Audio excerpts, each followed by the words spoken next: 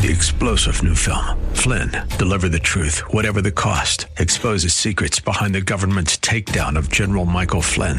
Flynn knew what the intel world had been up to. He ordered the first audit of the use of contractors. This set off alarm bells. He told the truth. He was the most dangerous person for Donald Trump to hire. They had to get rid of Flynn. Flynn, deliver the truth, whatever the cost. Available now. Watch it today. Go to salemnow.com. salemnow.com. For Zion's sake, I will not keep silent. For Zion's sake, I'll not hold my peace. Welcome to For Zion's Sake. Your hosts for this program are Shelley and June Volk, Jewish believers burdened to see the church come into its fullness, and for their Jewish kinsmen to come to the saving knowledge of Jesus as their Messiah, Savior of the world, and the Son of God. Bless the Lord and welcome to For Zion's Sake. We thank you for joining us. We're the Volks. My name is Shelley. And my name is June. Hi, everyone. It's really a privilege to be with you as we start another week of broadcasting. And what we're going to be talking about and looking at scriptures this week is about a very natural thing that we do every day, but we need to see the spiritual aspect of it as well.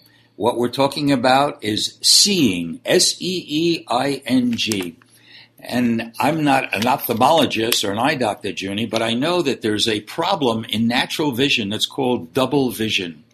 And that's seeing two images of one object. That is an eye problem that can be resolved. However, as believers in the Messiah, as lovers of God, as born-again believers, I want to say that we really do need double vision. We need to see with our natural eyes, but we also are called to see with spiritual eyes. So that's what we're calling double vision this week. And if we rely only on natural sight, Junie, we can look at scriptures and really see that that can cause problems. And I remember, Shelley, both of us being Jews, you coming from an Orthodox background. Here we were married 10 years, and I discovered that Jesus was the Messiah, the Son of God, and the Savior of the world.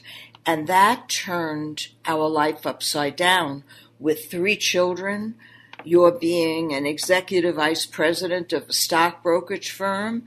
Our whole life was centered in the love that we had for each other and our children, and you wanting to make $1 million.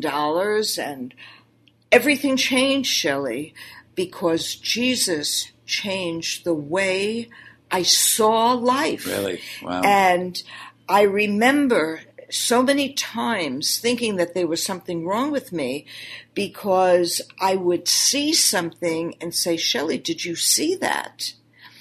And you would say to me, no. And for years and years, I thought there was something wrong with me, Shelley, with the way I saw things or looked at things. And it took years of my discovering that it was a gift that God gave me, either of a word of knowledge or being able to see into the unseen world in looking at a person or a situation and seeing something differently.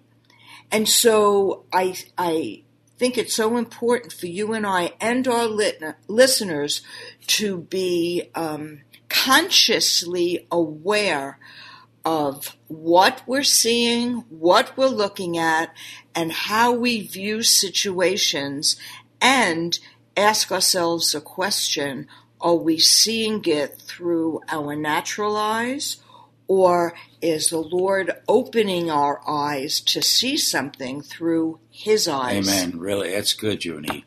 And, you know, if we only see through natural eyes, great difficulties can come about as a result of that. For example, we see right away in Genesis, remember Adam and Eve were put in the Garden of Eden, and they were told they could eat of all trees except this one.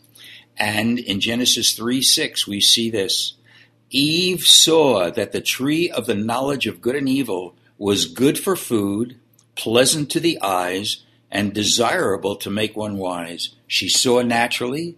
She acted on her natural reactions, and we know that was the fall of man right there. When we look in 2 Samuel chapter 11, it says in verses 1 and 2, "At the time that kings went out to battle, David stayed at home, and one evening went out on the roof of his house, and he saw a beautiful woman bathing." Well, we know this was a disastrous situation because he saw Bathsheba. He had an affair with Bathsheba. He had her husband killed, and the baby that resulted from David and Bathsheba's joining died. It was a disastrous thing. We go on and look in the book of Joshua after the battle of Ai. It says in Joshua 7, beginning at verse 20, they narrowed it down because God revealed there was sin in the camp. And they narrowed it down to a man named Achan. And in verse 20 it says, "And Achan answered Joshua and said, Indeed, I have sinned against the Lord God of Israel, and this is what I have done. When I saw," there it is, "when I saw among the spoils a beautiful Babylonian garment, 200 shekels of silver, and a wedge of gold weighing 50 shekels, I coveted them and took them, and there they are, hidden in the earth in the midst of my tent, with the silver under it." He took them. This caused, of course, Achan and his family were killed for that. But we need to be careful because what we see, we can begin to covet and fall into great sin. There's a wonderful New Testament example of that, Junie, when we know the story about Jesus walking on water, calling to his disciples, and Peter said, "If that's you, bid me to come." And Jesus said, "Come." And Peter was walking on the water toward Jesus, and then it says, "But when he saw the wind, he began to sink." So if we are only looking through natural eyes, Junie, we're going to sink, literally speaking, and we need a spiritual perception and not rely just on our natural eyesight. And we see, Shelley, in Psalm 119, verse 37, "Turn away my eyes from beholding vanity, Wow. idols, and idolatry, and restore me to vigorous life and health in your ways." Wow. Junie, that says it all, doesn't it? Wow. It really does. Woo. And when we look to the Lord, and remember Jesus said, "I am the way, the truth, and the life. No man comes to the Father but by me." When we look to the Lord and his ways, and we see through his word and his eyes how he views something, everything in our life will change, and God's life will be reflected in our lives, and the people around us will be eternally affected. Hallelujah. You know, Junie, if we stop now and repeated this every day this week, it would be enough, because there it is. If we could make a covenant with God and we would say, "Turn away my eyes from looking at vanity," our spiritual walk would improve greatly. And you know, Junie, it reminds me of the week that I got saved in 1974 through the ministry of Art Katz. And I wondered, you know, I was a brand new believer. I said, "Art, you're such a virile looking man. You're a good looking man. What about temptations when you travel and you're not even with your wife for weeks and months at a time?" And he looked at me and he said, "Shelley, I talk to my eyeballs." I said, "What's wrong with this man? What is he talking about?" But you know what? That's a biblical verse. In Job chapter 31, verse 1, Job says, "I have made a covenant with my eyes. Why then should I look upon a young woman?" You know what? If every man, I don't care how old or young they are, if you know Jesus, you need to make a covenant with your eyes, and God will honor that, and you will live a life that's so much purer than you're living now. And you know, Shelley, the scripture tells us that our eyes are the windows of our heart. That's right.